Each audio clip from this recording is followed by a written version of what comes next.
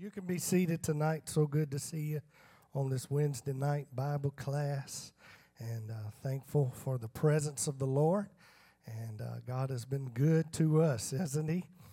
Amen. Such good things going on around here, and so excited for what God is doing. And I'm going to do something that I've not had a privilege to do since I've been here. I'm going to preach a little bit about Christmas tonight, if that'll be all right. Now, I'm not anti-Christmas. We're not going to throw out the Christmas trees tonight. We're just going to talk about some things that happen in this season. Is that all right? Amen. I'm going to take you to Matthew chapter 1 tonight, verse 18. You can remain seated. I'm going to read several verses of Scripture there. Matthew chapter 1, verse 18. Do give honor to Pastor. He's normally gone when I'm up here, so while he's in the building, give honor to him. Thank you for the opportunity. Always, it's an honor to be able to speak to you guys and address you, and appreciate it very, very much. Matthew 1, verse 18. Now the birth of Jesus Christ was on this wise.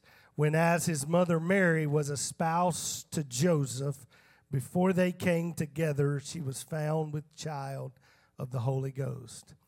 And Joseph, her husband, being a just man, not willing to make her a public example, was minded to put her away privately.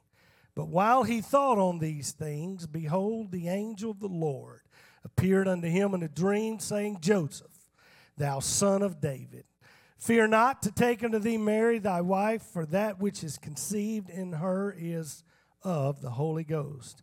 And she shall bring forth a son, and thou shalt call his name Jesus, for he shall save his people from their sins. Now all this was done that it might be fulfilled, which was spoken of the Lord by the prophet, saying, Behold, a virgin shall be with child, and shall bring forth a son, and they shall call his name Emmanuel, which being interpreted is God with us. Then Joseph, being raised from sleep, did as the angel of the Lord had bidden him, and took unto him his wife, and knew her not till she had brought forth her firstborn son, and he called his name Jesus. I'm going to take from that 21st verse one line in there, that it might be fulfilled, just because I couldn't come up with anything better today,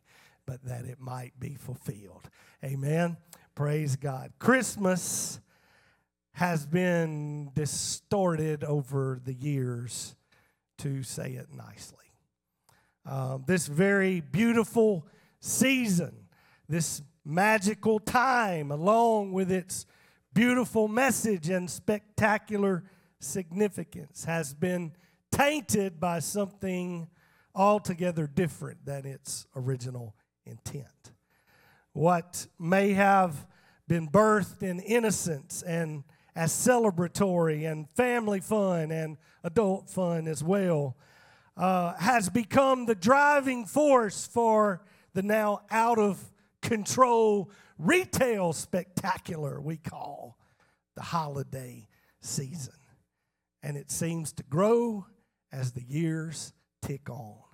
Earlier sales, deeper discounts, crafty ads, anything to draw in the almighty dollar. And even for us tonight, if we be honest, that proclaim Him and keep Him at the center, it is easy to get lost in the jolly of the season and the moment. Our radios suffer hostile takeovers. Our regular stations get changed. They serenade us and capture us with songs like Rudolph the Red-Nosed Reindeer. All I want for Christmas is you, and Santa Claus is coming to town. And while they're catchy and they're fun and they lend to the atmospheric charm of the moment, they are slowly and subtly stealing from us the long-endured message of this season. And that message tonight is not that Santa is coming to town, but that there is a God that is coming to the earth. Amen? He's not coming with fanfare. He's not coming with a lot of grandeur. He's not coming with fireworks. He's not coming with celebration. He isn't coming by the light of some magical nose reindeer, but he's coming by the light of a star foretold hundreds of years ago by ancient prophets. Because the beauty of Christmas tonight is not found in our modern celebrations filled with store-purchased presents. But the true beauty of Christmas is in the timeless rejoicing of the arrival of his eternity purchasing presence. This is more than gifts. This is more than making someone's day. This is about glory and changing someone's life. It came upon the midnight clear, that glorious song of old, from angels bending near the earth to touch their harps of gold. Peace on the earth, goodwill to men, from heaven's all gracious King. The world in solemn stillness lay to hear the angels sing. And ye, beneath life's crushing load, whose forms are bending low, who toil along the climbing way with painful steps so slow, look now, for glad and golden hours come swiftly on the wing, and rest beside the weary road and hear the angels sing. Their song was long awaited, but finally it came. And it was the greatest happy birthday song ever sang, because the birth of Jesus Christ was the greatest gift ever given to humanity. And while some thought, no doubt, that it would never come, the scripture declares to us tonight that the gift came in the fullness of time, when the need of him was at its highest and the need of him was at its greatest. The soil had been prepared to receive the seed. The nation was ripe and ready. The silence had lasted long enough, 400 years. Heaven had stopped speaking. God had literally stopped talking. And in that silence, the earth was growing more cold, and she was growing more wicked and more evil, drifting further away from him by every day. But finally, the time came, and the words to a virgin girl broke the silence. Mary, thou chosen of the Lord, you will bear a son, and you will call him Emmanuel, which means God is with us. Because now God will no longer manage the affairs of the world from a distant heaven, but he will descend into the earth to walk among you. I don't know about you tonight, but that is a great gift. What a privilege we have tonight that our God would love us that much. This great gift is above our human comprehension tonight. The condescension of a creator to the level of his creation is an almost unthinkable event, yet he came that it might be fulfilled. It wasn't what was expected by the religious. It wasn't what was expected by the educated, yet it fulfilled destiny to perfection. See, you must understand tonight, God is a magnificent creator. And this epic event was not an afterthought. It was not an impulse, because God is a grand planner, and he is a meticulous manager of his plan. While it may not always be apparent to us, his cosmic clock never misses a nanosecond. And in God's providential scheme, timing is always everything. The incarnation was deliberate. It was planned from the beginning. It was destiny. Galatians 4:4 said, when the fullness of time was come, he came. He was the Word made flesh from John 1:14. He was the bruiser of Satan's head from Genesis 3:15. And he was the Lamb of God from John 1:29. He was the Redeemer of humankind because it was his destiny. I'm trying tonight to give you a glimpse into the grand design of God's plan. Trying to remind you tonight that we are not here by chance, just marking time. Trying tonight to get us to revisit what this is really supposed to be about. Because if we are to be Christ-like, we must have some role to play in this plan. Amen? If God was so deliberate and he was so meticulous about the events preceding and surrounding the birth of Christ, then it must stand to reason tonight that he's got a plan for each of us. This isn't some happenstance game we are playing tonight, but there is, in fact, purpose to all of this, and there is a plan in all of it. This great gift was totally beyond our comprehension, but he participated in this plan because of his love of humanity. John 3:16, one of our favorites. For God so loved the world that he gave his only begotten Son, that whosoever believeth in him should not perish, but have everlasting life. When I think of that, I think he must have remembered his old friend Job, when he longed for a mediator and said, for he is not a man as I, that I should answer him, and we should come together in judgment. Neither is there any daysman betwixt us that might lay his hand upon us both. Way back then, Job wanted and needed a mediator between God and himself, but that gift had not yet been given, and it could not until the time was right.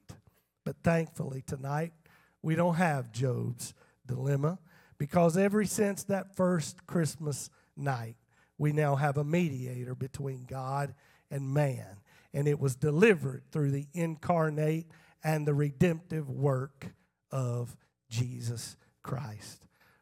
From Mary's womb that night came one that would advocate for man.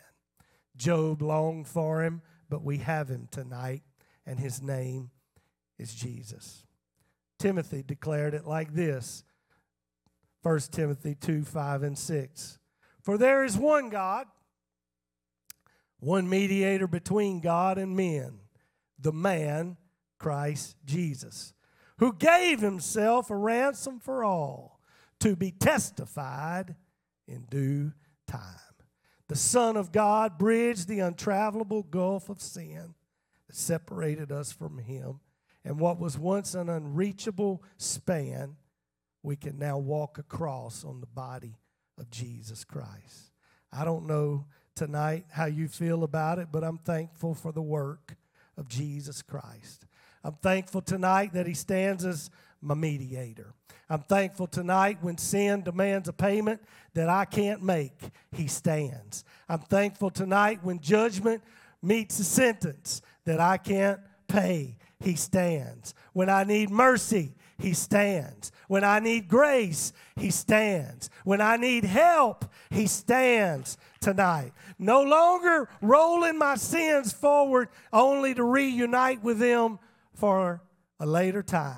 Not on this side of Christmas. Now the finished work of Calvary has defeated sin once and for all by remitting them by the only saving blood that ever could, that of Christ. And so was the reason he came, that it might be fulfilled. What? The work of redemption. He came that it might be fulfilled. Listen to the angel speak to Joseph. She, Mary, will bear you a son, but you shall name him Jesus. Your role, Joseph, in all of this is to make sure he gets the right name. See, in the Old Testament, it was the responsibility of the father to give the name to the son. And he always wanted that son to follow in his footsteps. So it was very much accustomed for that father to think long and hard about that name, because he wanted that son to carry on his legacy and to come behind him. The rights and the privileges of the father were transferred to the son through the name. The father's authority came through the name that he would choose for his son. And when it came to this child, it could not be left to chance. And the angel didn't just appear to Mary and let her know how chosen she was, but he stopped by Joseph's house too. And he said, Joseph, when you get a chance, this is what I want you to call him. I want you to name him Jesus. I don't want you to name him after your lineage. I don't want you to name him after your heritage. I don't want you to name him after your father or yourself. But I want you to give him a name that's going to define his destiny. I want you to give him a name that will speak to the whole world of his purpose. The name had to be right, because in that day, a person was characterized, their name characterized their nature. And this is especially true of Jesus. When the angel gave the name Jesus, as we know it, to Joseph, it was actually pronounced Yeshua for them. Why meet with Joseph? Because we've got to make sure it's all fulfilled, that he receive a name that would define his nature. What's significant about this name? And why do we make sure that we get the right name? Because it appears over 100 times in the Scripture, and every time you find it, it means one thing: salvation. The word Yeshua, or Jesus, as we pronounce it in our language, and the word salvation are one in the same. So this is actually what the angel said to Joseph. And thou shalt call his name Yeshua, or salvation. What does that mean? It means that salvation was not something, but salvation was someone. Salvation tonight is not a privilege. Salvation tonight is a person. Salvation tonight is not a destination that we reach, but it's a destiny, because Jesus was God's instrument to save. Listen to this. Psalm 9:14, David said, I will rejoice in thy, the word is Yeshua, salvation. Isaiah wrote it like this, Isaiah 12:2-3. Behold, God is my Yeshua, or salvation. I will trust and not be afraid. For Jehovah is my strength and my song. He has also become my Yeshua, or salvation. Therefore, with joy shall you draw waters out of the well of Yeshua, or salvation. Isaiah prophesied the Christ child's name would be Emmanuel, which Matthew interpreted as God with us. Zechariah prophesied that the Lord would come to dwell among his people. 2:11, many nations shall be joined to the Lord in that day, and shall be my people, and I will dwell in the midst of thee, and thou shalt know that the Lord of hosts has sent me unto thee. Paul said the church is built together for an habitation of God through the Spirit. Jesus did not merely bring salvation, he was salvation. Amen? And he came that it might be fulfilled. What? Salvation. And you wonder why we will be hated of all nations for his name's sake. Because we are a people of the name. We are, in essence, a people of salvation. And the devil hates his name. And guess what? He hates us. Because as long as we hold the name, we hold the promise. We hold the means. We hold the fulfillment of the Scripture and the ability for men to be saved. I read something from a book. It's written by a man named Josh McDowell. It's called Evidence That Demands a Verdict. And he said there are over 300 prophecies of Jesus' first coming in the Old Testament. And this guy is defending a position, and almost like a lawyer, he starts assembling his defense, and he cites 60 of the most prominent prophecies fulfilled by Jesus Christ to prove he was who he claimed to be. Here's a couple of samples. Place of birth, Micah 5:2, Bethlehem. Jesus took care of that. Time of birth, Daniel 9:25, reckoned from the restoration of the temple. Jesus took care of that. His manner of birth, Isaiah 7:14 said he would be born of a virgin. Jesus took care of that. Betrayal, Psalm 41:9 said that he would be betrayed by a friend. Jesus took care of that. Manner of death, Psalm 22:16 said that his hands would be pierced and his feet would be pierced. Jesus took care of that. People's reactions, Psalm 22:7, that they would be laughing and mocking. Jesus took care of that. Piercing, Zechariah 12:10, his side was pierced. Jesus took care of that. And if you're counting, this is number 8. His burial, Isaiah 53:9 said it would be in a rich man's tomb. Jesus took care of that. McDowell said of the question as to whether Jesus was the Messiah or not, to find all 60 prophecies fulfilled in one man is beyond the point of human possibility. Now, I just gave you 8. I didn't go through 60 tonight because you wouldn't have wanted to listen to 60. I just gave you 8. But here's why. Because there was another writer that wrote, his name is Peter Stoner. He wrote in Science Speaks that the probability of any one man fulfilling just 8 of the prophecies is 1 in 10th to the 17th power. For those of you that don't know what that is, like me, it's 1 in 100 quadrillion. For those of you that still don't know what that is, like me, that's a whole lot of zeros. Amen? I didn't even go try to find out how many it was. It's just a bunch of them. Amen? Praise God. What I'm trying to say tonight is this. Jesus was no accident.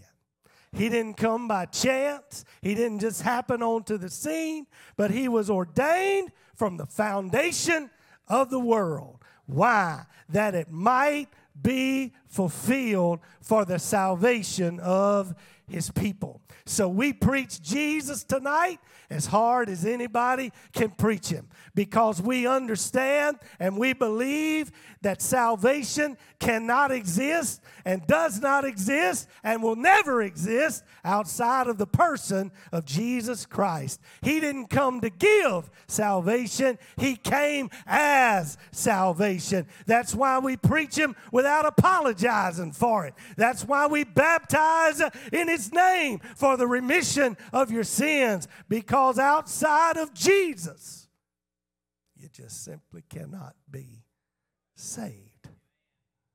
that it might be fulfilled. Acts 4:12 said it. Neither is there salvation in any other, for there is none other name under heaven given among men whereby we must be saved. When we get to this season, I start looking and I start examining myself. This is the time of the year and we start taking inventory.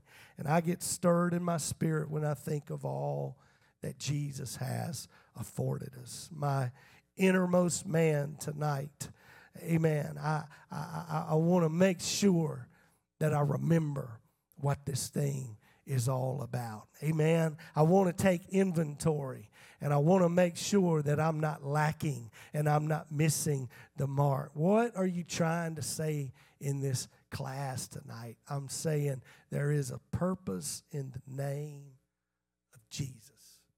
Let's make it applicable tonight. And if we are the people of the name, the only way we honor that name is to fulfill the purpose of that name.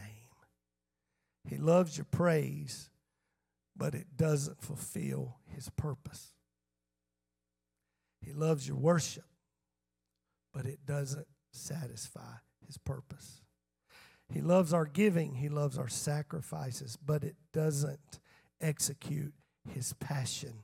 The only thing that accomplishes this is for us to remember this is about lost souls. This is about reaching those that don't know him at any cost. As a people of the name tonight, we are the agents of salvation. If we want people to be saved, we better be busy talking about Jesus, portraying Jesus, lifting him up. We've made this thing too hard.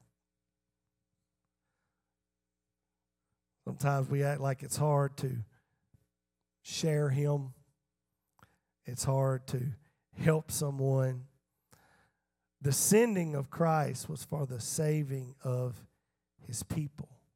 And it's really as simple as if we get back to Jesus, his name will perform the work.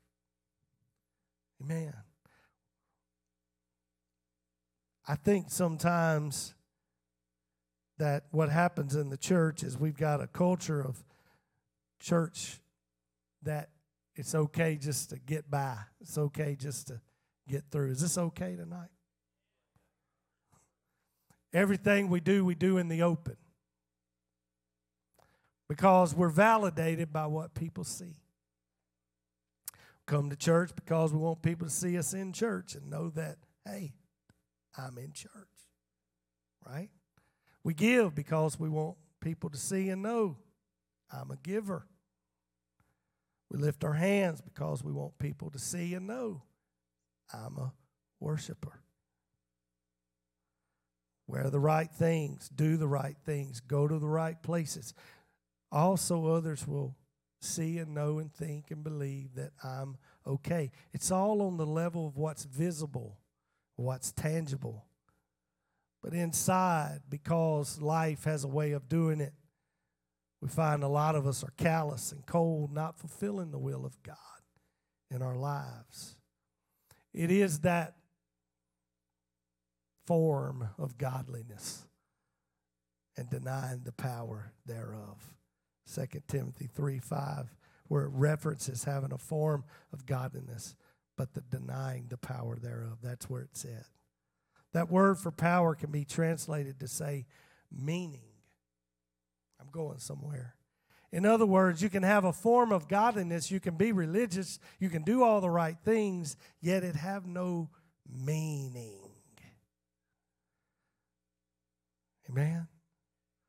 And I feel tonight that with the importance of the hour and the things we're seeing and how close we are to the calling of this bride home, that God is desiring a people to get back to a relationship with him that has some meaning in it. What's this thing all about? What are we supposed to be doing? The same word in 2 Timothy 3 and 5 that translates to meaning is the same word in Acts 1 and 8. But you shall receive power. Meaning. After that, the Holy Ghost is come upon you. You just thought it was because it was a good gift and it was great to have and you talked in tongues and this is wonderful. But actually, there was some meaning that came with that gift. There's a purpose. There's a destiny. There's a reason. And we've got folks running around complaining, I can't find my place. Can't find my calling.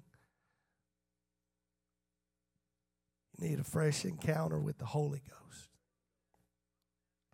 Because the Holy Ghost, according to the Scripture, will bring meaning to your life. The Holy Ghost will put a calling on you. The Holy Ghost will remind you of the reason. The Holy Ghost will get in you and it'll do something. It won't let you sit there and just be excited to soak up the good atmosphere of what's going on. But the Holy Ghost will drive you. The Holy Ghost will make you see that person that you might walk by and otherwise never speak to and say, Lord, what's going on in their life? The Holy Ghost will stop you in your tracks and make you be something that He called us to be in the first place. And evil days like this and days that are dark, children slaughtered in our schools, drug and alcohol abuse at all highs, abortions, divorces, same-sex marriages. It's all because all of these evils that a baby was born. Not to have another reason to spend money and give somebody something they didn't want anyway. But it's because of evil days like this and times like these that a baby was born to equip a church, not just to gather together to say we've done our religious duty and our exercise for the day, not to go through the motions, not to spend more time arguing amongst ourselves about what we can do and what we can't do than we do spend sharing Jesus with the lost world. Not so we can come in worried about the music, who's singing and what they're singing, and if it's the style we like, and who find out who's preaching, and if I'm going to be here, if it's him or if it's him or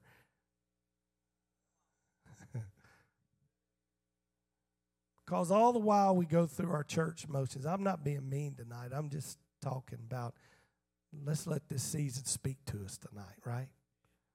All the while we get caught up in church and doing our thing and going through our motions, there's a world going to hell. And Jesus came that it might be fulfilled. He came to seek and to save that which was lost. The times he got angry in the Scripture, he was dealing with church folks most of the times. They were caught up in their own little world. But he had a destiny on him, and it was weighing on him. No wonder he stormed through the temple with a whip in hand. They were standing in the way of the fulfillment, and it was so vital that they had to go.